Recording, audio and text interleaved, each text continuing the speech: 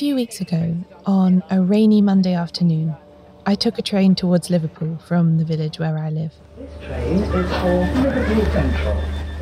Then, from the city centre, I took another train out to the suburbs that stretch along the River Mersey to the east of Liverpool.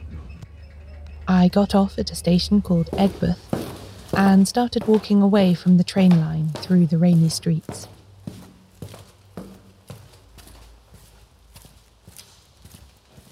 There was a main road not far away. I could hear the rumble of traffic, but these leafy avenues were quiet. I could hear birdsong and the rattle of rain in the mature trees that grow out of the pavements here. Already I was slipping into sleuthing mode, and these trees were a clue. The trunks were thick and gnarled, and the canopies spread wide. They're far older than some of the houses that sit in their shade, some of which look like they were built in the last couple of decades. I rounded a final corner and came into a street with low-rise modern flats on one side and Liverpool Cricket Club's ground on the other.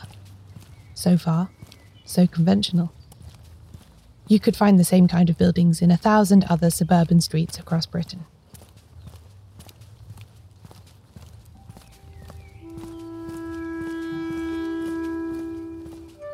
But as I got further south, closer to the river, the houses changed. Now they were big, gracious, multi-storey buildings, set back and shielded from the road by an imposing stone wall. The frontages were white, the sash windows large, and the gardens mature. I was nearly at my destination. Finally, I stopped in front of a particular gate at the address I'd researched and marked on the map before setting off. The house looked like all the others in the row, an impressive Victorian villa with a bay window at the front overlooking the lawn. Except this house has a history. Although now it just goes by its number and street name, it used to be called something different. This is Battlecrease House. And this is where, in 1889, a young woman called Florence Maybrick was arrested on suspicion of using arsenic to murder her husband.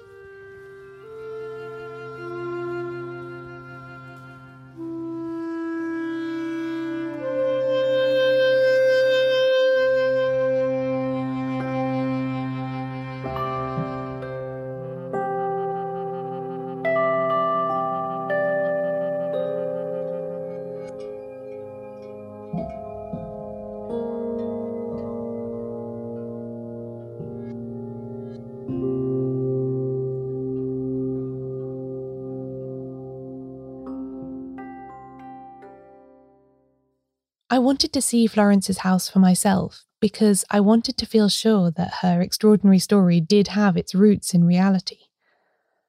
Aspects of her case seemed too fantastical, too improbable to be true, and yet they are as solid and enduring as the building I'd trekked through the rain to find. On the 14th of May 1889, 3 days after her husband died, she was placed under arrest in the spare room here. On Saturday the 18th, her solicitor was told to be at the house by 2 p.m. 8 men, including a magistrate and the police superintendent, entered Florence's room, and she was formally charged with murder. 2 policemen carried her, white as a sheet, downstairs in a chair. She was put in a carriage and the horses were whipped into a brisk pace, down to the main Egbert Road and then off to the jail. Meanwhile, Florence's mother, the Baroness von Rock, hammered on the locked door of the bedroom where she'd been sent to rest, so that she wouldn't be able to obstruct the removal of her daughter by the police. What came next was a trial that gripped the nation and tested Britain's legal system to the limit. It also had lasting repercussions for the public's awareness of poisoning, the role of women in society, and the myth of middle-class domesticity as somehow immune from vice and degradation. Today, we're continuing the story of Florence Maybrick.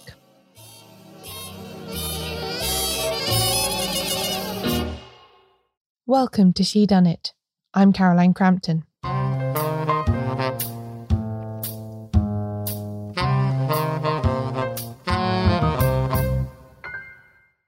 In this episode, I'm concluding the story of Florence Maybrick. The first part of this tale appeared as episode 16 of this podcast, so do go back and listen to that first if you haven't already. Just in case, here's a brief refresher of the story so far. Florence Chandler, age 17, met a Liverpool cotton merchant called James Maybrick on board a ship crossing the Atlantic in 1880. They soon got married, settled down together and had 2 children, and to all intents and purposes looked like a prosperous, happy 19th century family. But behind closed doors there were whispers of cruelty, abuse and adultery. And in 1889 James became ill and died. He was unwell for several weeks before he finally passed away, and during that time his servants, friends and relatives began to suspect that he was being poisoned by his wife. Although there was no immediate evidence or even verifiable testimony that showed this, Florence was arrested and removed to prison to await the inquest on her husband's body. In the intervening period between her arrest and the beginning of the legal proceedings, the press went wild. Although, of course, any subsequent trial should be conducted independently of pre-existing speculation, it's highly unlikely that those involved didn't have their opinions coloured by the sheer mass of conflicting theories and libelous allegations that were flying around. Florence's mother, Carrie, came in for a good deal of the latter. Her rather colourful life, which I talked about in more detail in part 1, intensified the public's prejudices against her daughter. Reports from American newspapers were republished in the British dailies. It began to be pointed out that her first husband, a wealthy banker, had died extremely suddenly soon after Florence's birth, and that the precise cause of his death wasn't widely known. Carrie had married a Confederate officer very rapidly after, and then he'd died quickly too, and was buried at sea with what some considered to be unseemly haste. Lastly, the fact that she was separated but not divorced from the Baron von Rock made her less respectable too. One newspaper even called her a, quote, Lucretia Borgia incarnate. Of course, none of this had any direct bearing on Florence's case or James's death, but it's worth understanding a little the atmosphere in which Florence Maybrick had to prove her innocence. She was already an outsider as an American, and now she was commonly understood to be the daughter of an adventuress who may or may not have poisoned one or more husbands herself. Kate Colquhoun, in her great book about this case, Did She Kill Him?, writes that, quote, Florence would be judged not simply under the law, but against complex ideas of womanhood. Ideas about what kind of woman she was weren't formed by reliable evidence or scientific analysis. They were a more nebulous cultural formation, knitted together from scraps of gossip into the late Victorian maelstrom of modernity and morality. This aroma of unrespectability and sin was to follow Florence around for years, long after the events of 1889. But I'm getting a bit ahead of myself.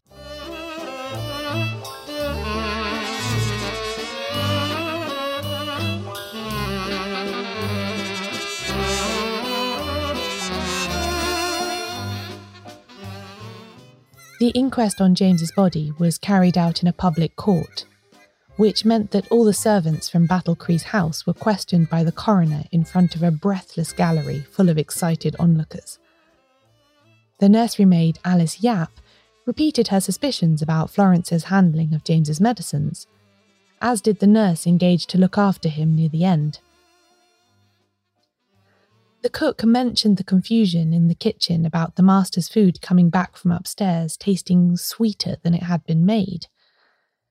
Several of the servants spoke about seeing Florence soaking flypapers in a bowl of water, and described the violent confrontation between Mr. and Mrs. Maybrick the night they returned from the Grand National race meet at Aintree.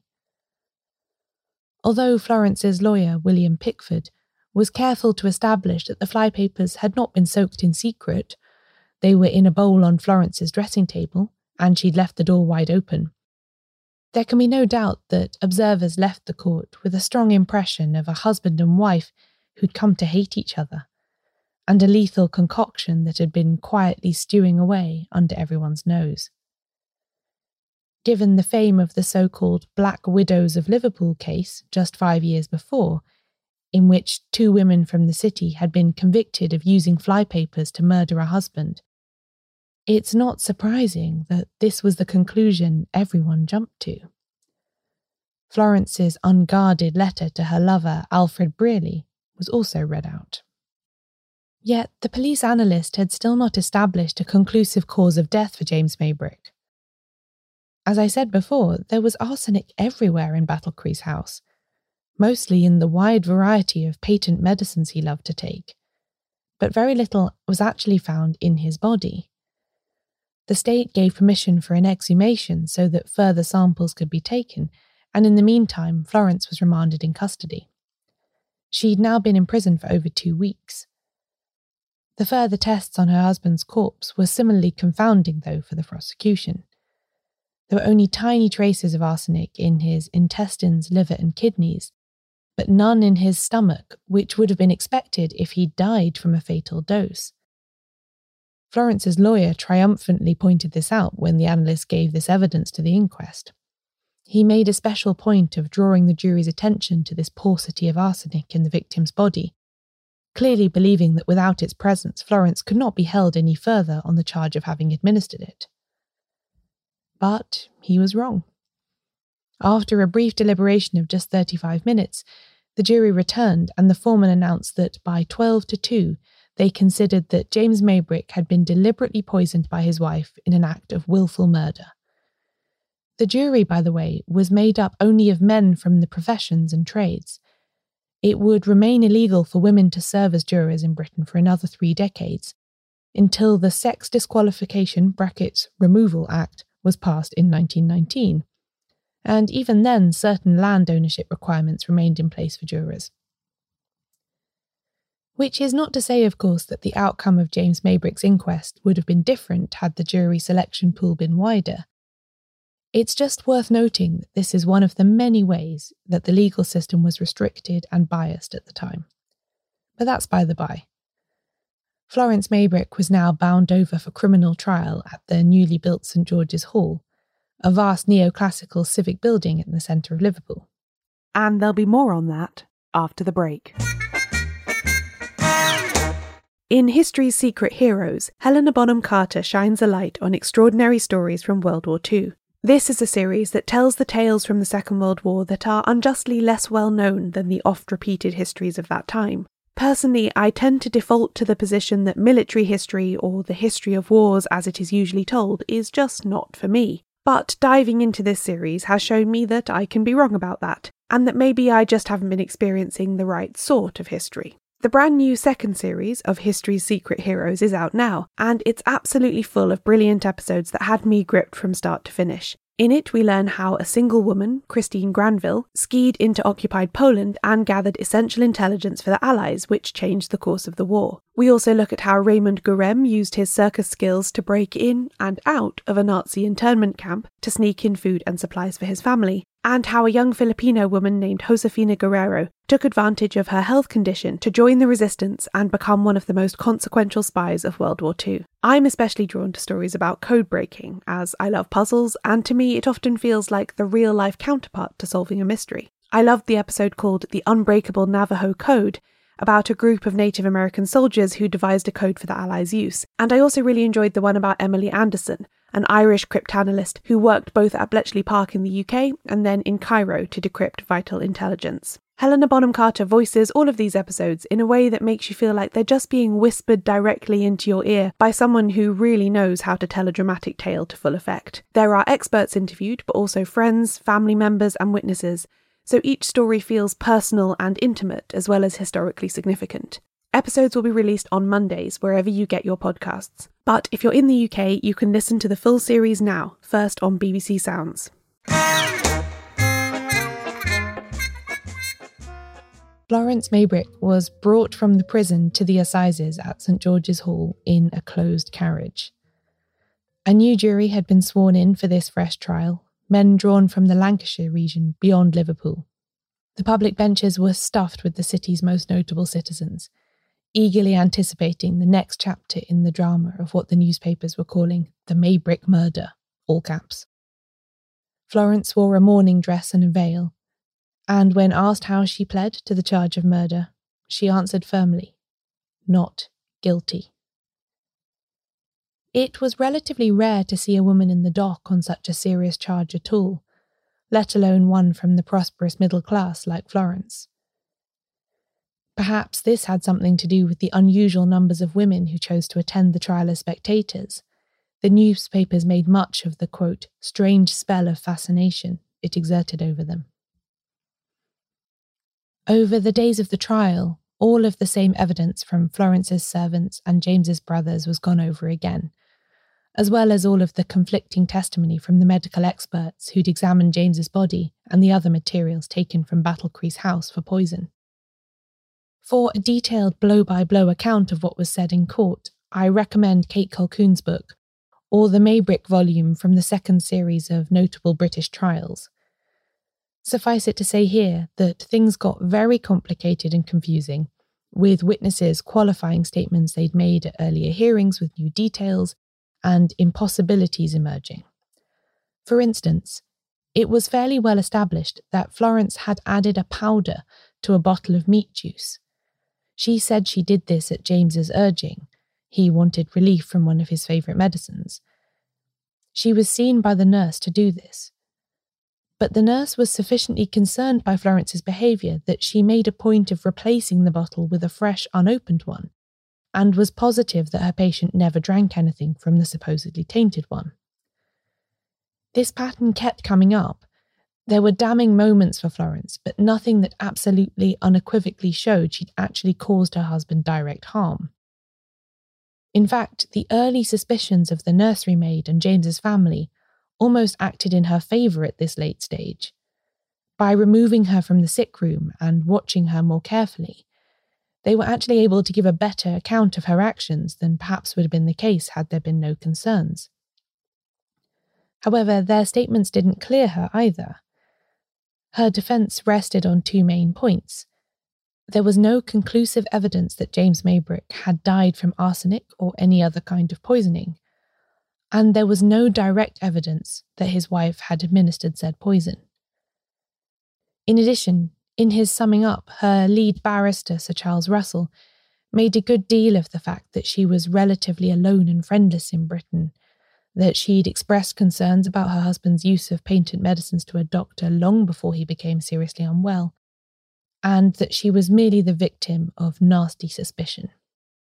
Russell also took the unusual step of allowing Florence to make a direct statement to the court, since under the rules of the time she was not otherwise allowed to speak in her own defence or give evidence. Having Florence, heavily veiled and sorrowful, speak openly added greatly to the drama of the trial. She briefly mentioned her children and said that on his deathbed James had forgiven her for her sins against him, no doubt referring to her adultery.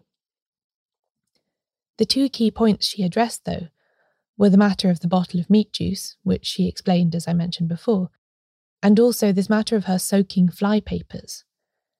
She said that she'd been in the habit for a long time of doing this to make a face wash that contained arsenic, according to a recipe given to her by a chemist back in the United States. Her appearance and manner seems to have been reviewed relatively favourably by the press, at least. She didn't do herself any harm in their eyes by speaking out. Although the atmosphere of the trial was still highly charged, I suspect that her lawyers were fairly confident of getting a favourable verdict, given the lack of conclusive proof provided by the prosecution. That is, until the judge began to speak.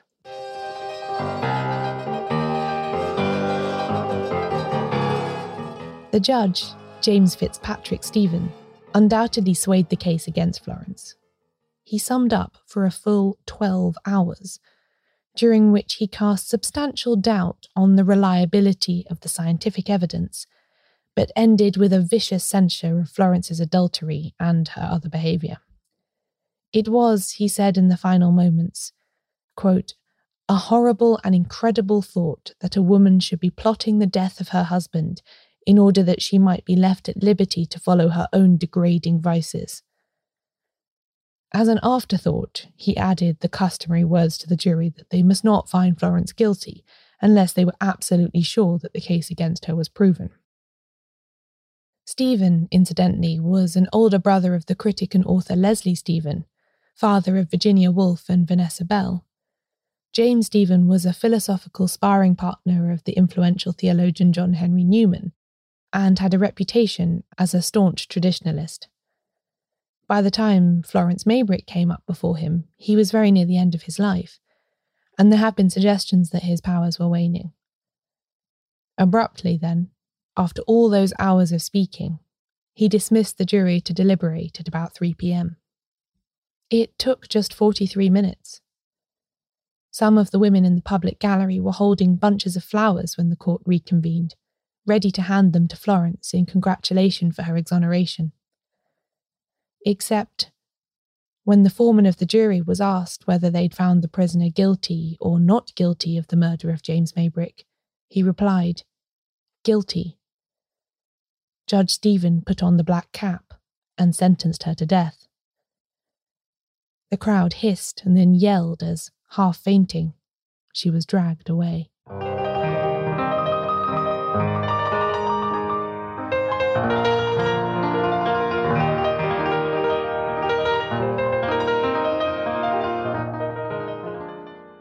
A storm erupted in Britain after the verdict of Florence Maybrick's case. The newspapers for the time are stuffed full of furious letters and interviews, as lawyers protested that her case had never been properly proved, and scientists argued that the analysis results hadn't been properly understood by the jury. Reading it now, it feels like the fallout from a culture clash. Modernity, in the form of more enlightened judicial and medical practice, was butting up against Victorian traditionalism, and this poor woman was caught in the middle. The Home Secretary, Henry Matthews, was besieged with petitions and attempted deputations pleading for a new ruling in Florence's case. In fact, the popular outcry almost counted against her, since Matthews was known to be a stubborn man and was loath for it to appear that newspapers and plebs could change his mind. He remained closeted for days with experts and clerks, trying to recalculate the amount of arsenic found in James Maybrick's body and straighten out all of the tangles produced by Florence's trial. Meanwhile, she remained in prison. The mechanism for her execution was checked, and the date was set.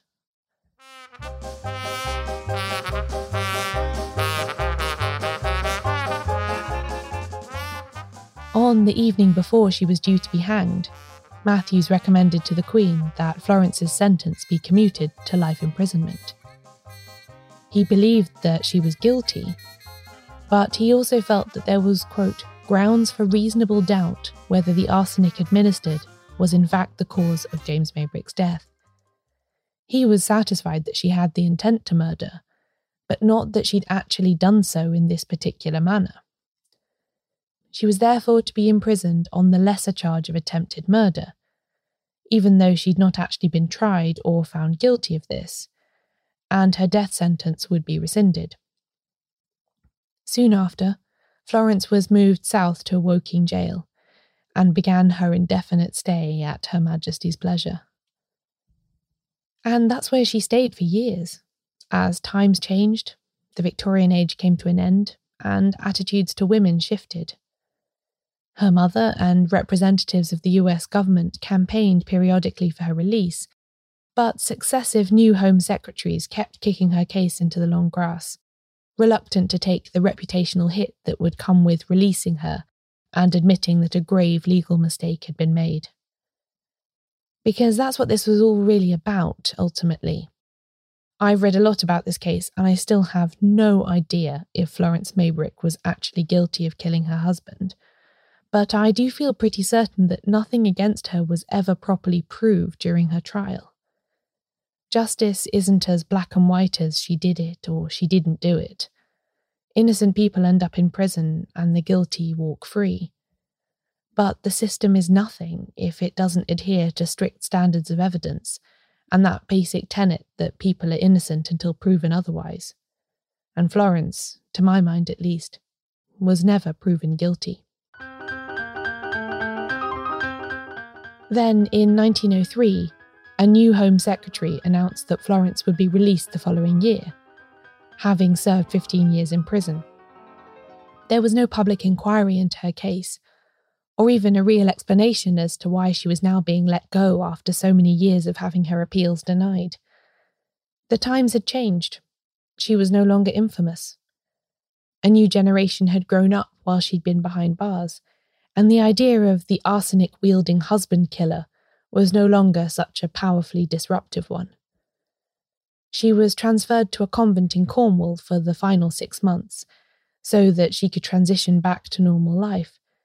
And then on the 20th of July 1904, she walked free.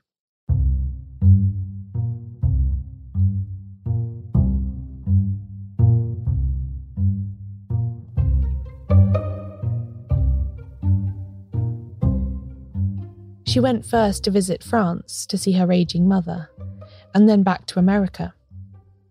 For a while she was something of a celebrity, and was asked to speak on her case and on prison reform. She published a book soon after her release called My Lost 15 Years, but she quickly faded out of the limelight.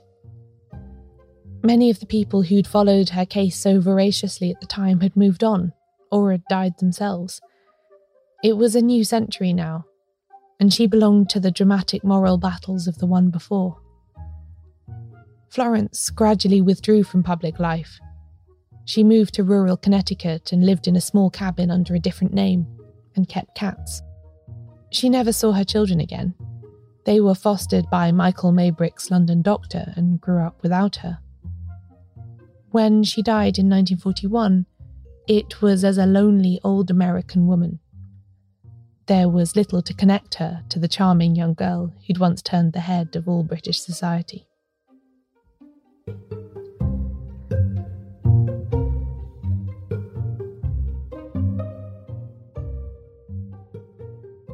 As I've hinted, the Maybrick case had a profound effect on the way murder, and in particular domestic murder, was thought of in Britain.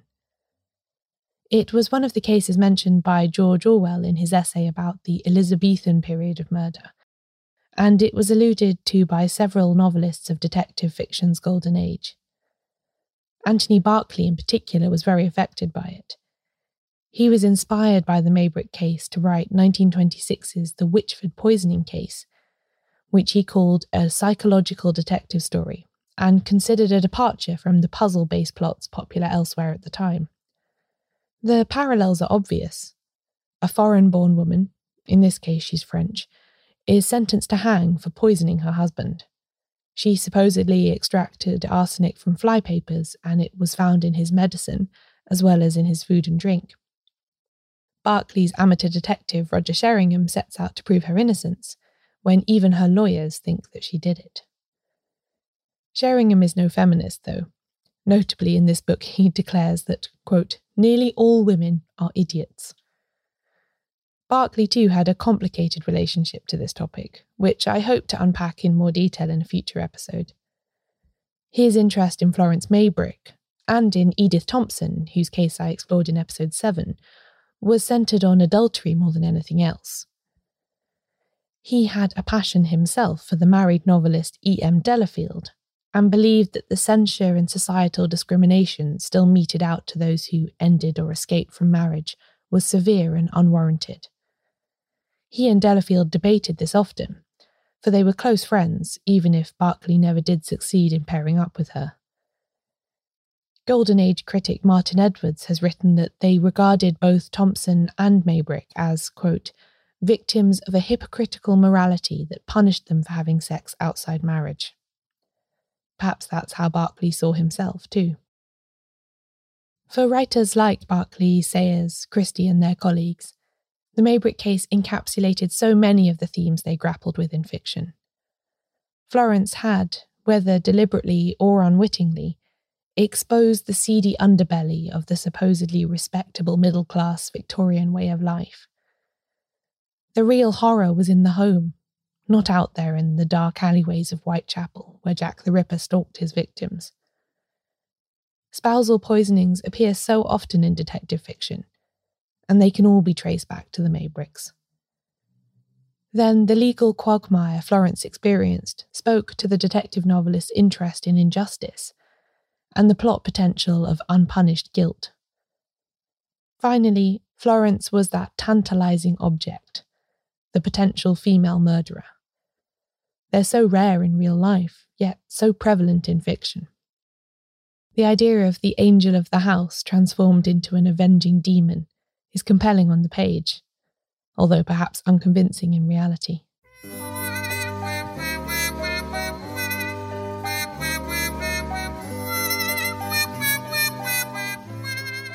For all that Florence Maybrick lived on in the collective psyche, it's hard not to find what happened to her unutterably sad. She called her autobiography My Lost 15 Years, but it seems more accurate to say that it was the rest of her life that was taken from her, even though her death sentence was never carried out.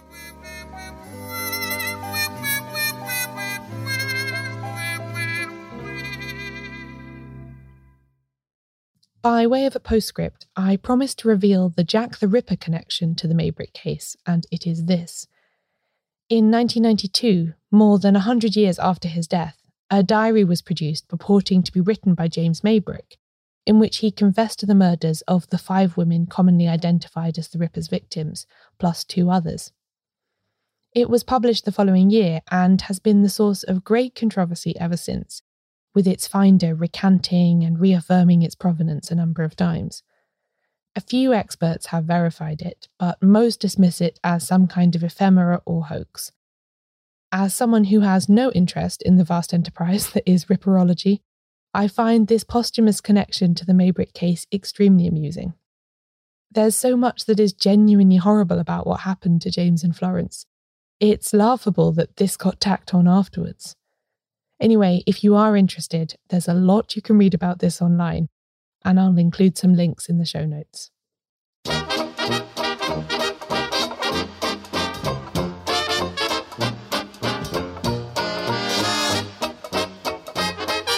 This episode of Shedunnit was written and narrated by me, Caroline Crampton. You can find out more about the podcast and everything it covers at shedunnitshow.com, where there are also transcripts of every episode. Shedunnit is edited by Ewan McAleese. Production assistance from Leandra Griffith. Member support for the Shedunnit Book Club from Connor McLaughlin. Thanks for listening. I'll be back soon with a new episode.